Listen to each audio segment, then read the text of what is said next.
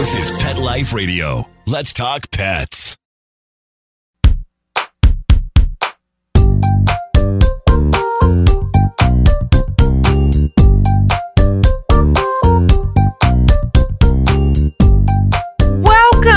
Welcome. Thanks for joining us on another episode of Vet Candy's podcast, In Other News, a podcast to expand your idea of what is impacting the veterinary world, veterinarians, and all animal care professionals as humans. We are your co-hosts. I'm Dr. Jen. And I'm Dr. Jason Chatfield. If you are not yet a Vet Candy subscriber, why not? Please subscribe for free today at myvetcandy.com. You can also reach me with complimentary messages at jen@myvetcandy.com. Don't worry, I can take the heat. Email me with everything else at jason@myvetcandy.com. Okay, news hounds, in the Candyverse today, we are talking about COVID-19 and policy. What? In other news, show me the money. Holy smokes, show me the money. Yeah, so it's pretty incredible to find out what happens in Washington, D.C. and how those policy decisions can, one day to the next, directly impact your daily life. Overnight, just like you said, and hugely impact almost everybody's daily life, for sure. Absolutely. Yeah, I mean, especially something like the pandemic. What does that have to do with show me the money? Yeah, well, a lot of stuff, as it turns out. Employment law, employment policies all come into play. But once again, well, I can't speak for you, but I am absolutely not the expert on this. Oh, no, me either. So we're going to have to invite into the Candyverse one of our external species, one that we don't like to have here very often, but we do love the ones that we get to bring in, right? Correct.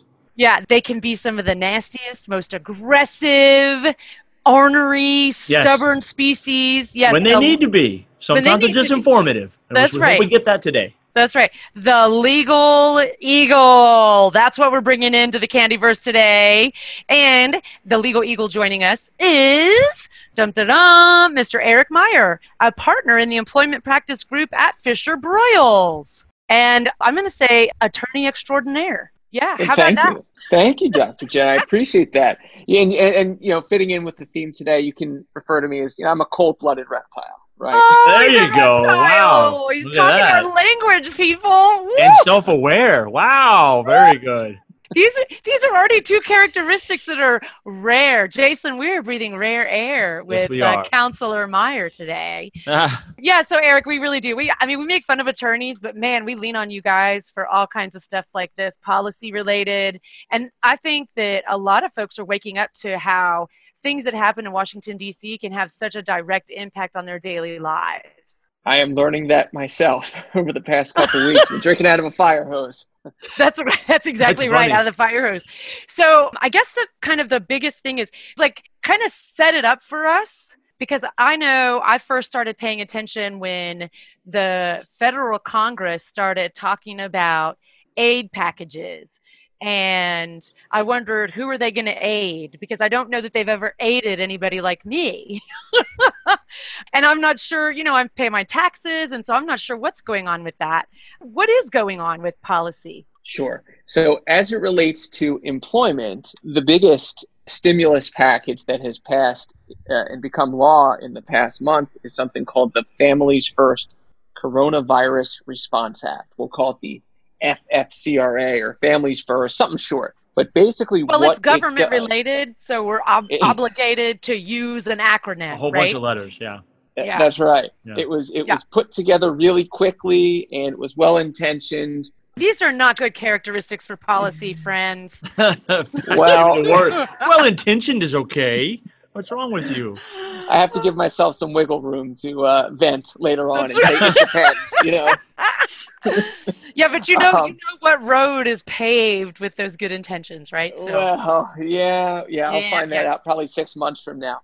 Yeah. But the two biggest things that your listeners probably be interested in, if they are employees, are the sick leave provisions. There's one that permits employees to take sick leave, paid sick leave, up to 2 weeks of paid sick leave, and that is called the emergency paid sick leave provision, aptly named. And then there's another provision that gets into something called family medical leave, which some of your listeners may be familiar with if they're a larger employer. I mean, I know most of your listeners are probably smaller employers, but you have some larger ones out there. And we have this federal law that's existed for several years now called the Family and Medical Leave Act. And that's called the FMLA, right? Correct. FMLA, right. Okay. And that usually applies to employers with 50 or more employees. But this new law that passed, it makes FMLA type leave available to really any employer with less than 500 employees. So the big ones, the big employers of the world, if you have 500 or more employees, you're not affected by anything paid sick leave related or FMLA related in the FFCRA. But so they're really targeting, so everything we're going to talk about today with that FFCRA, the Families First Corona Response Act, is going to be targeting what the government deems to be smaller employers who may not traditionally provide on a routine basis paid sick leave and aren't obligated under regular routine law to provide FMLA. Is that right? I think that's the rationale here. Okay. The government assumed that bigger employers provide this type of leave already, so there's no need for the government to step in. Plus, the government is actually not subsidizing; they're paying for all of this. So when that's what I think is interesting. So tell us about that. So when an employee takes paid sick leave, and you can take paid sick leave for any number of reasons, all of which relate to coronavirus. So, for example, you were talking about a stay-at-home order. If you're subject to a stay-at-home order, you may be, not definitely, but you may be eligible for leave. If you are eligible for leave, you can get up to $511 per day, and your employer pays that. And then what the employer does later on is it takes a credit on its taxes. So the government will then reimburse the employer. So the government's paying for all of this. So the government, but they're just letting you take that off next year's, off your 2020 income tax as an employer, right? When you pay is it income tax for the company that they're going to take it out of? Or do they know?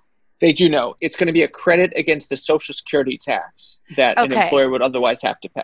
So it's quarterly. Oh, it's quarterly, right. And that's interesting. Yeah, so let's focus on that. I think probably it's best. It gets confusing really quick, right? Super confusing, sure does. Really quick. But maybe we can focus on the employees, and then we can talk about employers. So employees. Do that. So I am a veterinary nurse, right? And I got sick, or I think I'm sick, or I'm told to stay at home. How does that work now? So who's going to pay me? Do I get a normal check from my boss because I got sick? Because I might test positive, because I have a fever, who knows? But I'm saying it's because of coronavirus. And so my boss pays me, and then the government pays my boss. Is that how that works? Precisely. So nothing changes for me, right? Nothing changes for you, and all the deductions are taken out of there, and all the good stuff, right? So it makes it really easy for the employees, correct? Correct. Assuming that you've survived all of the fear of how we as employers that maybe have less liquidity, who are concerned about how we're going to fund this up front. Right. You're going to float it. There was a lot of discussion about layoffs. So if you survived that did happen, for sure. Right. Yeah. If you've survived that and you remain employed going forward, and there's work available for you to perform, and you can't perform it because of one of these reasons that's in the act, you can take paid sick leave. And just like you said, Jason, it shows up in your paycheck just like any other form of paid leave. And then the employer gets the tax credit. So not to put not to put you on the spot. Do you know what some of those reasons are? Sure, it could be a myriad of reasons, I'm sure, in this kind of crazy time, right? Yeah, there are 6 of them. Oh, not too many. Pretty specific. Not too many. Great. Not too many. So number 1 is because you're subject to a stay-at-home order. So federal, local, state, you're subject to a stay-at-home order. I mean, it's a little more complicated than that, but that's basically number 1. Someone else says, don't come to work. The government says don't come to work. Okay. Number 2 is a doctor says don't come to work. Number 3 is you're going to get a diagnosis. You're going to you've got that cough, the fever. You're going to get diagnosed. So during that time, you can get some paid sick leave. Okay. Number 4 is you're caring for someone who's quarantined, either by the government or by a doctor, right? Right. Like, Number 5 is the one that we were talking about before we started recording the podcast. That is, if we have kids that are in school, all the schools are pretty much shut down. If your kid is at home and you can't, and you're home too, and you can't telework, but you have to take care of the kids, you can get some paid sick leave for that. There's one more reason there. That was 5 out of 6, but I have to stop you there and give you, like, Eric, we have a rule here in the Candyverse. What is discussed before the podcast stays before the podcast. Oh, it's true. You just never know. Right. No, right. I'm just teasing. But I should tell everybody who's listening that that kid one really hit home, both for Dr. Jason. As you guys know, he's got a buttload of little kids at his house. He's got 3. But then Eric trumped him because he's got 4, all between the ages of 10 and 6. So, do the math, folks. Yeah, do the math on that one. That's right. True. And you can send his wife a sympathy email to Jen@myvetcandy.com. But anyway, I digress. Okay, so we've got 5 reasons. We need the last one. The 6th one is something that I get a lot of questions about. It'll never come up. It's the catch-all. It's the, what didn't we think of? And Here it is. If an employee is experiencing any other substantially similar condition specified by the Secretary of Health and Human Services in consultation with the Secretary of Treasury and the Secretary of Labor, then you can take paid sick leave. What? Good. I don't know. Good golly. They pretty much said if you could get 3 cabinet leaders to agree on the criteria later, then you could put it in there. You know what? And it was passed so quickly. Yeah. I bet from a policy and a legislative standpoint, they had to get that in there to get it signed. Yeah. To allow for something that doesn't fit in the box that they designed so quickly, that you got to. And you know what? A lot of times, good legislation, good policy, even like an industry association level, it'll leave that because you can't predict everything. So you leave that out that says, just in case some great person doesn't look like we thought they would when they arrive, we still want to be able to afford them that opportunity, right? So you got to leave that out. Leave that out available. So excellent. Okay, so those 6 reasons. So here's what I thought was interesting about the way that they wrote that law, and what I think the press did not cover well, is that the reasons you just described, none of those sounded like, I'm afraid of getting the coronavirus, so I don't want to go to work tomorrow. That means I get paid sick leave. Right. I'm quarantining because I think I was maybe exposed at a party this weekend that I'm still recovering from, so I'm not going to go to work tomorrow, right? That is correct. That is not in the law. No. And so your public health officer has to issue a quarantine or isolation order, or your doctor has to say that and not your veterinarian, an RD, right? A real doctor, a physician has to say that you got to stay home. But what about those essential, because we're hearing that phrase a lot too, like people who are considered essential.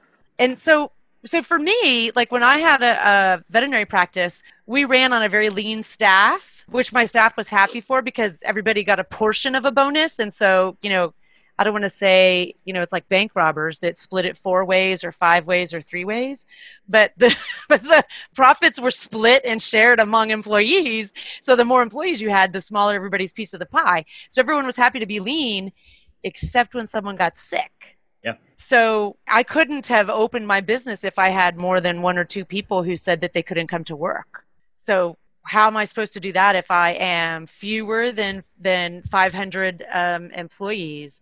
But I just can't manage without people showing up. Well, I think there are 2 different issues there. So one is really outside of your control, because if people don't show up because either they have coronavirus or they're caring for someone, or even if they're afraid to come to work, I mean, those are really circumstances beyond your control as the employer. Sure. The other issue is, well, what if you have trouble funding that? So if you're a small business that just doesn't have the liquidity to front the paid sick leave, or we haven't talked about the emergency FMLA that's available. Right. What do you do? And there are some exceptions for Okay. small businesses. Okay. So basically, it comes down to if you as a small business, if forcing you to provide this paid sick leave is going to jeopardize the business as what we lawyers refer to as a going concern, or maybe bankers refer to it that way. Then there are certain steps you can take to effectively avoid paying the paid sick leave. Okay. It's limited. It really only comes down to the situation in which an employee needs to take time off from work to care for a child that is home from school. That's really the only limitation. But there are, in that situation, there is an exemption for small businesses to avoid paying the paid sick leave. Okay. And you use that word avoid. It's not that when I owned a practice, it wasn't that I would want to begrudge my employees that pay. It's just that I couldn't afford to pay twice for the same position, right? Pay my employee who's home sick, but then also pay someone to do that job while they're home sick. I just wouldn't have been able to do that, it's tax credit or not. It's a cash flow issue. It's an immediate issue. Yeah. Okay, so that's interesting. So that is allowed. There is a way to do that. I have one question. That's Maybe it? several questions. Are all these reasons created equal? Like, am I going to get full pay, half pay? If you're an employee. As an employee. They're not created equally. No. Right. So which one should I choose? So which one should it be? So basically the ones where you're looking out for numero uno. Yes, you yourself. Right. I'm always looking out for that person. Come on. Yep. How do you already know him so well, Eric? Well, kindred spirits. When you yourself are quarantined, either by the government or by a doctor, or you're going to get yourself checked out, you get 100% of your pay up to $511 per day. Wow. Right? Forever? Yeah. For 2 weeks? 2 weeks, no, right? for 2 weeks. 2 weeks. 2 weeks. Right, 2 weeks. And it's and is that after 2 weeks, tax you're done. total? Is it the after tax total, or is that before tax total? That's before tax. Okay. All right. So government might take a third, but okay. So there's that. And then if it's for any of the other reasons we discussed, so you're taking care of someone else, you're looking after your child. Yep. Oh, by the way, it's not just looking after a child whose school is closed. If someone has a daycare, if your kids go to daycare and the daycare is closed. If you're normal child care for whatever normal child care. Yeah. Right. It could be your uncle who watches your children. Right. Like that counts. You get 2/3 of your pay up to a maximum of $200 per day. Wow. Okay, well, that's better than nothing. That's for sure. Yeah. Better than nothing. So it's better than a kick in the pants. They didn't have to do that, so that's really good. That's right. I didn't realize they were not created equal. So all the other ones are that way, correct? Just the one that you get full pay for 2 weeks is if you actually, the doctor says you can't go to work, or the government says you cannot leave your house or any of that. That's someone else tells you can't go to work, then you get your full pay for 2 weeks, up to $511 per day. Right. Yeah. Okay. Right. That's a weird number to come up with. Which I get that. That's really I guess that's okay because if you're sick, you know what I mean. Like you're at that point, it's you that's sick. Yeah. That's true. We sort of had some crickets there when he set up the $200 per day. It was very different than the $511. So it is very good. Yeah. And that's also a lot different. We were talking earlier about what if you're scared to come to work. That's not in the law. Yes. If you're scared to come to work, you may be able to resign and collect unemployment. And if you collect unemployment, you could be annualizing at, I don't know, $50,000 or $60,000 a year. Right. Oh my gosh. Yeah. Because how much of your regular salary would you get if you were doing that? Isn't it determined? It varies from state to state. It's based on how much you make and where you can cap out at. But then the government's going to throw in an extra $600 per week. Oh my gosh. Yeah. Oh, is that because everyone's getting laid off? That's from the CARES Act. That's the third piece of legislation that came in after this Families First Act. And one of the provisions of the CARES Act is that if you lose your job for, let's call it a coronavirus-related reason, you not only get your state unemployment, but you also get $600 a week from the government for 4 months. So you're going to have folks who are making, $1,300, $1,200 a week, maybe even more. That's, compared to what you might have been making if you continue working. Like picture someone who works in a supermarket, for example, which is an essential business right now, and you're making, I don't know, $10, $11, $12, $13 an hour. You're going to make more on unemployment. Right. Right. Wow. Yeah, there was some discussion about how that might lead to going for unemployment. You just got to do the math. Right. Right. Had to get it passed quickly. So. Yeah. And that's why it's never good to have like quickly passed or hastily constructed policy at any level, right? At any level, because you just never know where the devil is in those details, right? Yeah, and human nature. Let's see how I can take advantage of this. Yes, Sure. yes. Hire me a lawyer. Oh, no. So we're going to take a quick break, so as we could pay some bills during the pandemic. No, we're going to take a quick break. On the other side, we're going to get into that FMLA, the Family Medical Leave Act provisions of that FCRA. And we'll try not to use any more acronyms, but it's hard with policy. Yeah. It is. Yeah. They all seem to start with F. Exactly. They all have to start with that. So we'll see you guys on the other side. We're going to take a quick break. Get back with you.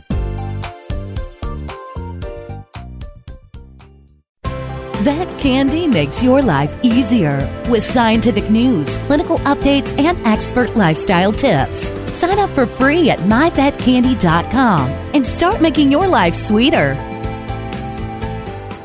Oh, sure. It's all fun and games until someone ends up in a cone.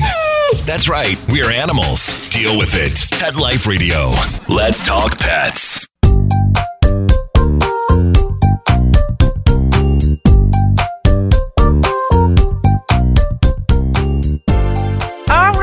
Thanks for sticking with us, News Hounds. So we're back, and we're back here with Eric Meyer, who I'm starting to be very impressed and think that this lawyer really knows what's up with this coronavirus legislation that was passed. So we talked a little bit about, a lot about the paid sick leave that was contained in the Families First Coronavirus Response Act, the FCRA. You got it. Very good. Nailed it. Thank you. Came in weak, but you got it. You got it. That's right. Hashtag killing it. Okay. And now I want to talk about the FMLA component of that, if you would, Eric. Can you tell us, describe a little bit about what that means and what was in this act for that? Sure. So we talked about 6 reasons why you can get paid sick leave for 2 weeks. One of those reasons overlaps and enables employees to take this expanded or emergency FMLA. And that's the one where you're caring for your child if the school or place of care where your child has been closed, or child care is unavailable due to coronavirus. So if you're taking leave because of that, and you want to take leave because of that, and if you've been employed by your small employer, anything less than 500 employees, for 30 or more days, you can get up to 12 weeks of this expanded FMLA. Wow. That's 3 months. Yeah, I mean, it's good on paper, but and it's paid. I mean, at least the last 10 weeks of it is paid. So that's pretty good too. But again, you're not going to be able to retire on this. This is you get paid 2/3 of your regular rate of pay up to a maximum of $200 a day. So if you think about it from start to end, if your first 2 weeks can overlap with that paid sick leave. So you can get 2 weeks of paid sick leave at $200 a day, you max out there. And then for the remaining 10 weeks, you get your expanded FMLA, $200 a day. So you can max out at $12,000 over 12 weeks. Wow. So, but the original FMLA didn't pay, right? It just kind of held your job. Is that correct? That is correct. Yeah, so it's an emergency, but it's actually expanded. It's quite a bit different than the original act in its entirety, right? Correct. This is the first time that any form of FMLA has been paid. Right. Now, under traditional FMLA, what a lot of employers do, and what a lot of employees elect to do because the law allows it, is if you have this bank of unused paid time off that's just sitting there accrued but never used, you can run that at the same time as when you take your FMLA leave. So I don't want to call it a vacation because it's not, but you're getting paid as if it's paid time off. And then once that runs out, then the rest of the leave is unpaid. Right. And you can do similar to that here. Okay. You can basically, at the very least, top off, so to speak, using your bank of paid time off. So it's just a bunch of ways the government's trying to help. They recognize the problem. They're doing what they can do to sort of mitigate this, That's a good legal word. I like that. Mitigate. Things being basically shut down. So. I watch a lot of Law and Order, Eric Meyer. Just so I can attest to that. It's unbelievable. First of all, it's unbelievable the amount of Law and Order that's actually on the television at all hours. It's even more unbelievable that Jennifer watches almost every bit of it. 456 episodes of the original Law and Order. It's unreal. It's crazy. It happens just like that in real life 0% of the time. Okay. So you're a big fan, huh? I see that. Oh, no. I mean, one thing has nothing to do with the other. But Yeah. One's drama, one's real life. yeah, ours is a little bit more boring. Yeah. All right. So, okay. So this is incredible. I mean, so let's say, because we have a lot of veterinarians, obviously, who listen to our podcast, right, out there in the Candyverse.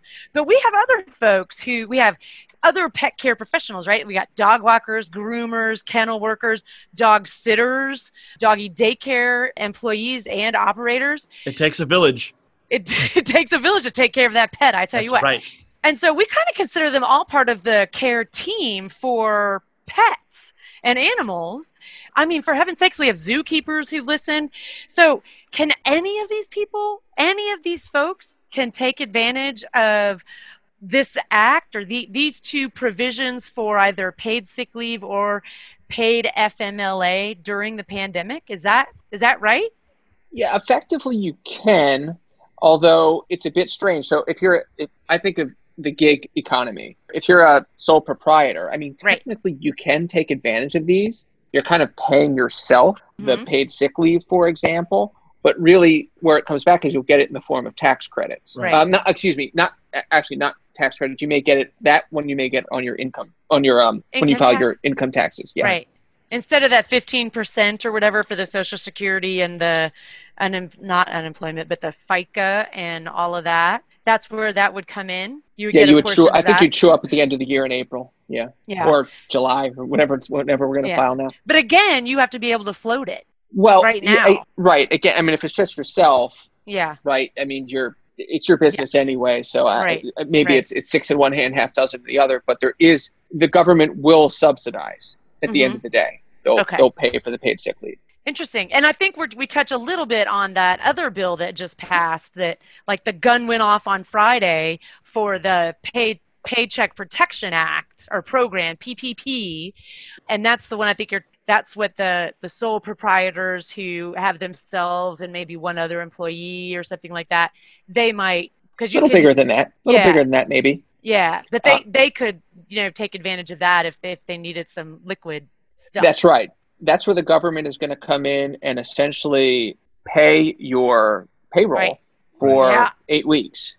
As long as you keep your head count, your employee head count, your salary level relatively constant. Yeah, these are loans that you take from the government. And at first they were talking about a 4% interest rate. Then it went down to half a percent. I think it ended up at 1%. It ended up at 1%, yeah. Yeah. So, but it's forgivable. At least, some of it is. Yeah. So you know what that's called? I know what that's called. What? Free money. Yeah. Show me the money. Yeah, which is crazy. If you just sit and think about it, that is crazy. Regardless of whether you argue that's right or wrong, that is crazy that's actually going, into effect, and probably going to be a lot of loopholes in that whole. What is it? 200 pages, 198 pages. I don't have any idea how long that thing is. It was 880 pages. See, I wasn't even close. I only got through the introduction, and I was like, "It's enough of this." Yes. Right? So I just go talk to a lawyer. So, anyways, a lot of stuff good policies. Like good that, policies. Good policy. Yeah, but okay. So here's my next question. Since we do have you here, Eric, is and we're going to play a little game when we get to the end here. So both of you guys prepare yourselves. For Jason, he knows I always like to throw a game at our guest. I suspect you're already prepared for it though, Eric. So what if I'm an employee and my boss is saying you can't have that sick leave? I don't think it says that you better show up for work or you're fired. What do I do? Well, that would be a good time to contact. You could contact a lawyer. Another lawyer. You could contact another lawyer. You could contact the U.S. Department of Labor. Okay. Those would be the first two places. I don't know in what order I would consider reaching out to, because the Department of Labor may be a little bit inundated right now, but a lawyer, a little bit. But I know, many lawyers that practice on the employee rights side, and they're starting to get these calls. I would imagine, because remember, it's a cash flow issue, right? So if I'm a small business, I don't have people coming to my business, but now my employee is taking off and saying the government's saying I get to do that, and you still got to pay me. It's not a matter of, I love you, Tom. I just have no money to pay you, right? It's just interesting. So I would have to contact the lawyer for sure. I wouldn't have any idea what to do on either side of that. I was going to say, and then, or the employee. Yeah, and then that would be my next question, Eric, is like, what if I am an employer and employees are telling me, hey, I'm going to the doctor this afternoon because I have this dry cough and I think they're going to say I have corona, so I'm going to start sick leave and I want to make sure that you're going to pay me. Or they call me and say, the doctor said I have to stay home, but they can't produce a doctor's note. Can I require a doctor's note as an employer? Like, what does that even look like? Like, where's the line for me? And everyone, we should say, these are hypotheticals. This is not intended to provide any legal advice. You should never take legal advice from a podcast. But, right, but contact an attorney or watch some Law and Order on TV. But anyway, contact an attorney if you need legal advice, but these are hypotheticals so we can talk about the application of the policy. Is that enough of a disclaimer there, counselor? You've done this once or twice before. Okay. So back to my employer situation where I have an employee who says something like, I'm scared I'm going to get corona if I come to work. The doctor said I have to stay home. No, I don't have a note from the doctor. So what am I to do in that situation? Fortunately, as an employer, the way the Families First Coronavirus Response Act has been teed up and interpreted by the Department of Labor and the Internal Revenue Service, there really isn't much in the way of documentation that an employer needs to get from an employee in order to get those tax credits. Wow. So, for example, Jen, you were talking about someone who says, I'm going to the doctor because I want to get checked out for coronavirus. Really, all you need is the employee's name and the name of the doctor. That's it. And the dates. That's basically it. It's not like a privacy invasion to ask for the name of the physician or anything like that of my employee? The name of the physician? No. Okay. That's what the IRS has said you need to do to document your file in order to get those tax credits in that particular situation. Like if you're quarantined, like you have a stay-at-home order, all you have to do as the employee is write out your name, the dates you're going to be missing, and the name of the government entity that issued the stay-at-home order. So state of New Jersey, state of Florida, state of California. That's it. And then your employer then gets, as the employer, that could be an email, that could be a form, you have that on file.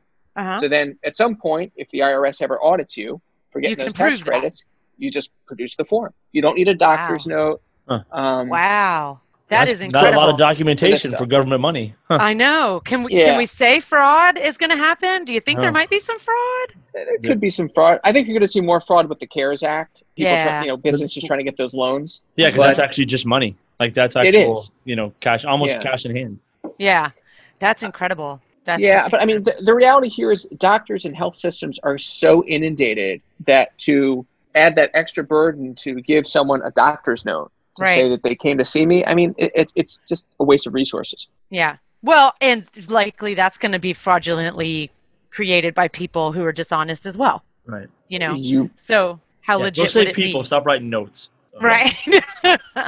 Right. Well, what's great though is that it doesn't put the employee in a bad spot. It doesn't make the employer the middleman who has to be demanding it, right? Like middle management always gets squeezed between government and employee. There's the employer. Right. So that's incredibly helpful. So Jason, did you have any other burning questions for our legal eagle?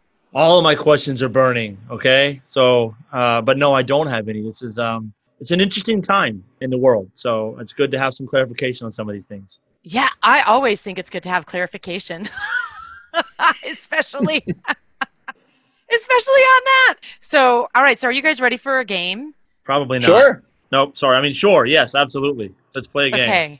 Okay, so I am going to, my answer is 4. Okay. Oh, it's too early? Okay. No. So how about this? I'm going to ask Jason. Of course. Some legalese questions, okay?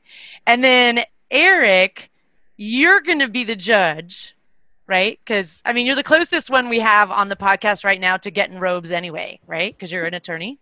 All right. So, there's a private chat function, Eric. I'm just saying.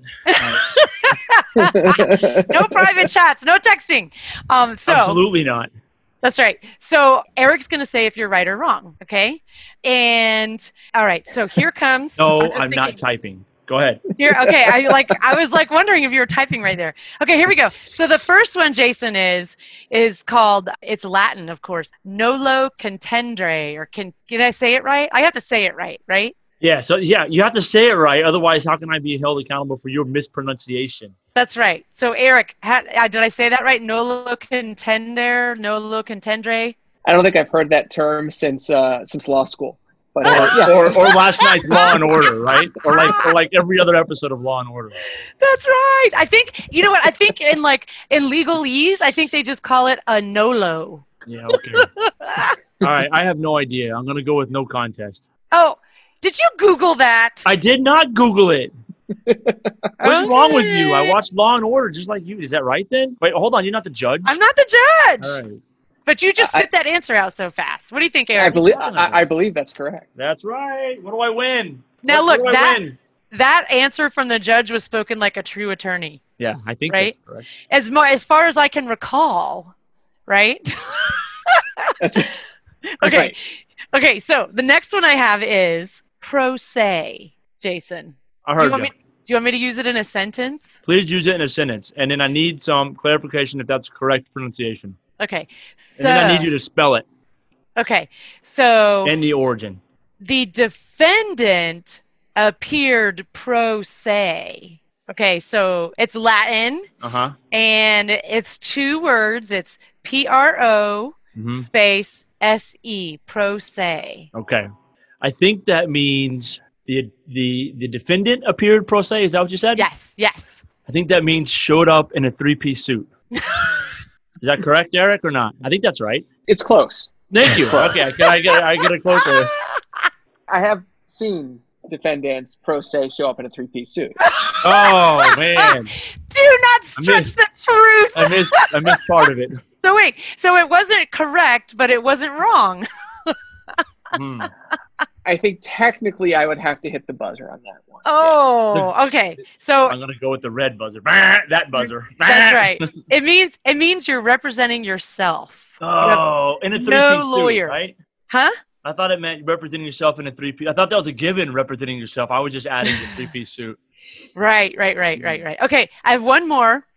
And I'm sure going to get this one then. Yeah. Okay, so this one is habeas corpus. Oh, I should know that because I've heard that 100 times. I know. Use it in a sentence. A sentence. Okay, so the sentence is, they are filing a writ of habeas corpus, so we'd better be prepared. I don't know. Okay, they're filing a writ. I don't know what that means either. So this is going to be really hard. Let me think here. That means a writ of habeas corpus. They're doing something illegal to a dead person. Oh my goodness! No, I don't think death is necessarily involved. It could be. Oh, I'm just looking at corpus. I have no idea. All right. Oh, that would be corpse, I guess. Okay, yes. Sorry. Okay, well, whatever. Corpus just means a body, I think. Okay. All right. I guess I got that one right. So I was 2 for 3 then, right? Right. What, Eric? So what are we going to say for what is the actual habeas corpus? I don't think I've ever filed a writ of habeas corpus. I know I've never filed. It's not even I don't recall. I know I've never filed a habeas corpus. But it's one of those things where usually someone's under arrest and you want to be brought before a judge or a court. So you're demanding that they bring you in front of the court. Yeah, you're seeking some sort of relief before a judge or court. Okay. I just know by the way, I still don't understand, but okay, that's fine. You're demanding that they do what they're supposed to do, right? Right. So they're supposed to bring you before the court. I don't even know that one would come into play. If you're in jail, and you want them to revisit whether or not you're in jail legally, you can file a writ of habeas corpus, and if it's granted, then they have to bring you before the court to determine if you're legally being detained. Okay, whatever. Listen, I like my answer a whole lot better, but anyway. I like yours too. Something to do with a dead body. Yes. Well, it could be that. It could be, you better bring me before that court or we're going to have a dead body to step over. Listen, that's how I would do it. Okay. All right. So that was a little bit of fun with legal Latin. Thank you very much for serving as our judge, Eric. You're welcome. Is there pretty hard to judge those answers. Is there any term that you think we should know any legal term that everyone should know walking around that people frequently don't? Well, yeah, I mean, Jason was referring earlier to a buttload of children. I would not put that in a legal brief. Buttload of children. So what he's saying is, I don't have anything for you should know, but here's what you shouldn't do, know. Jen. Right. That's awesome. That's right. I mean, I'm not saying anything, but you might live in a shoe. Okay. Yeah. So this has been wonderful. So the FFCRA and paid sick leave due to impact of coronavirus for one of those 6 reasons you listed, and then the expanded FMLA, which will be paid. Those things contained in the FFCRA apply to employers with less than 500 employees. Correct. Okay. So good things to know. Yeah. Which is almost all of our audience, right? And very few of them are going to be employed in a giant corporation. So wasn't there a minimum? There was a minimum. Was it less? You had to have more than 50, but less than 500, or more than 25 or something? No, it's less than 500 will do it. Oh, wow. There's one other thing I guess I should point out for your audience. Mm-hmm. And this is something I hadn't thought of until right now. There is an exception in the rule for healthcare providers. Now, I don't know that healthcare providers could be read so broadly to include the provision of healthcare to animals. And I'm actually, as my head popped up, I'm staring at you, Jen, and Jason. My head popped up to my other monitor to see if there's anything specific in here in the exception for veterinary medicine. Well, I don't see it. And I'd be surprised if it's in there. But if someone works for a company that develops drugs that could be used on both humans and animals, then those folks might be exempted, huh? Yeah, that's correct. So what's interesting about that is that some states are including, they include veterinarians for the purposes of some licenses required and permits to practice. They include them in their definition of healthcare practitioners. Interesting. I mean, the law talks about any doctor's office, healthcare center, clinic. Well, I guess the moral of the story is, if you have a question, and your lawyer doesn't agree, just get a better lawyer. Get a new lawyer. Get a new lawyer that can argue the other side. If there's any kind of question, I'm still going to argue for you. Because a very good friend of mine, he's an attorney, Brian Reynolds. Shout out, Brian, if you're listening, because I'm going to send you the link to this. He gave me the definition of the law one time, and he said that which can be clearly stated and vigorously defended. Clearly stated, huh?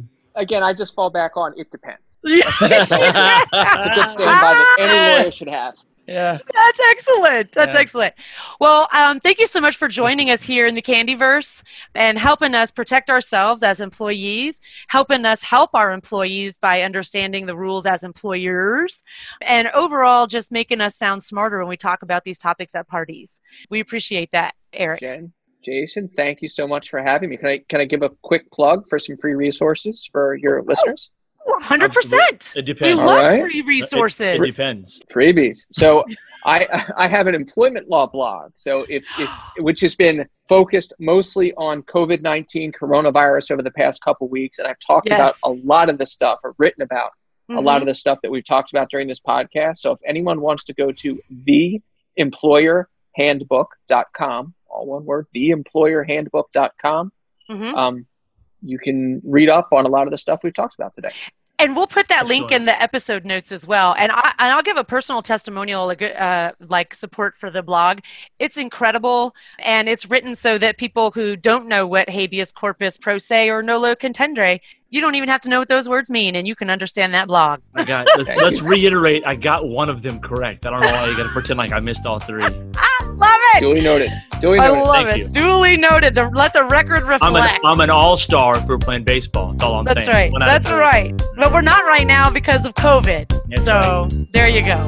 All right. Thank you so much, Eric. And one more thing, if you want to reach me, I'm at Jen at myvetcandy.com. Yeah, or more likely, Jason at myvetcandy.com if you really want some good information. That's right. And we hope to find you also on our new show that just launched. It's called Vet Candy Pop. And it's Dr. Jason and myself and that sometimes interloper of our podcast, Dr. Courtney Campbell, talking about all kinds of topics that impact the world at large. So you can find us on Vet Candy Pop on our YouTube channel, or you can find us at myvetcandy.com. And we'll catch you next time on In Other News. Let's Talk Pets, every week on demand. only on PetLifeRadio.com.